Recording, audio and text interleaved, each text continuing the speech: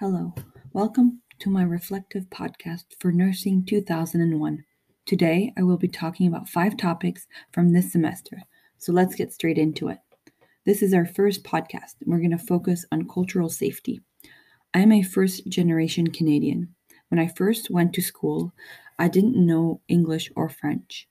I brought food for lunch that my classmates made fun of me for, and they even named me after an animal with the name of my nationality.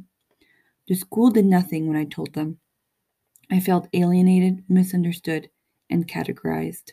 Of course, many people in Canada have had and continue to have worse experiences than I did, but my story is only to let you know that this experience made me a huge advocate for new immigrants as well as people with different cultural backgrounds. And for this reason, when I learned about cultural safety, it also became something that I hold close to my heart.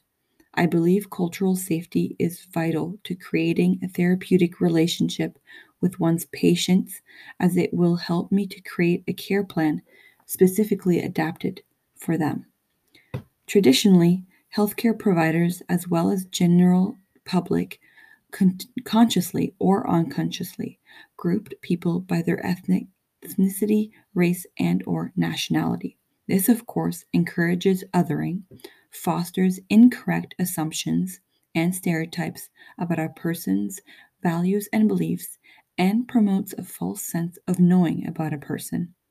Therefore, overlooking that a culture is not static, that a person is so much more than just their culture, and that there are cultural factors that contribute to a patient's culture, especially social and historical context, and how these contextual factors impact an individual's health and healthcare service provided.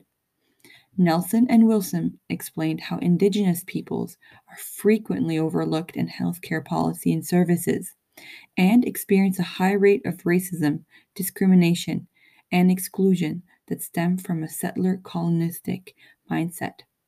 This leads to unsafe care, limited access to care, and even death due to total negligence. They also state that this is common knowledge but not properly discussed and addressed in the healthcare setting. The post-colonial critical lenses addresses these issues by raising the question on how history, colonialism, and racism plays a large role in the interpersonal relationships between healthcare workers and Indigenous people. What stood out to me the most was when I learned in lecture that when it comes to cultural safety, it is the patient that determines whether an encounter was culturally safe, and that the healthcare providers are responsible to provide cultural safety. It is up to them to analyze their own biases, assumptions, and stereotypes that they carry with them.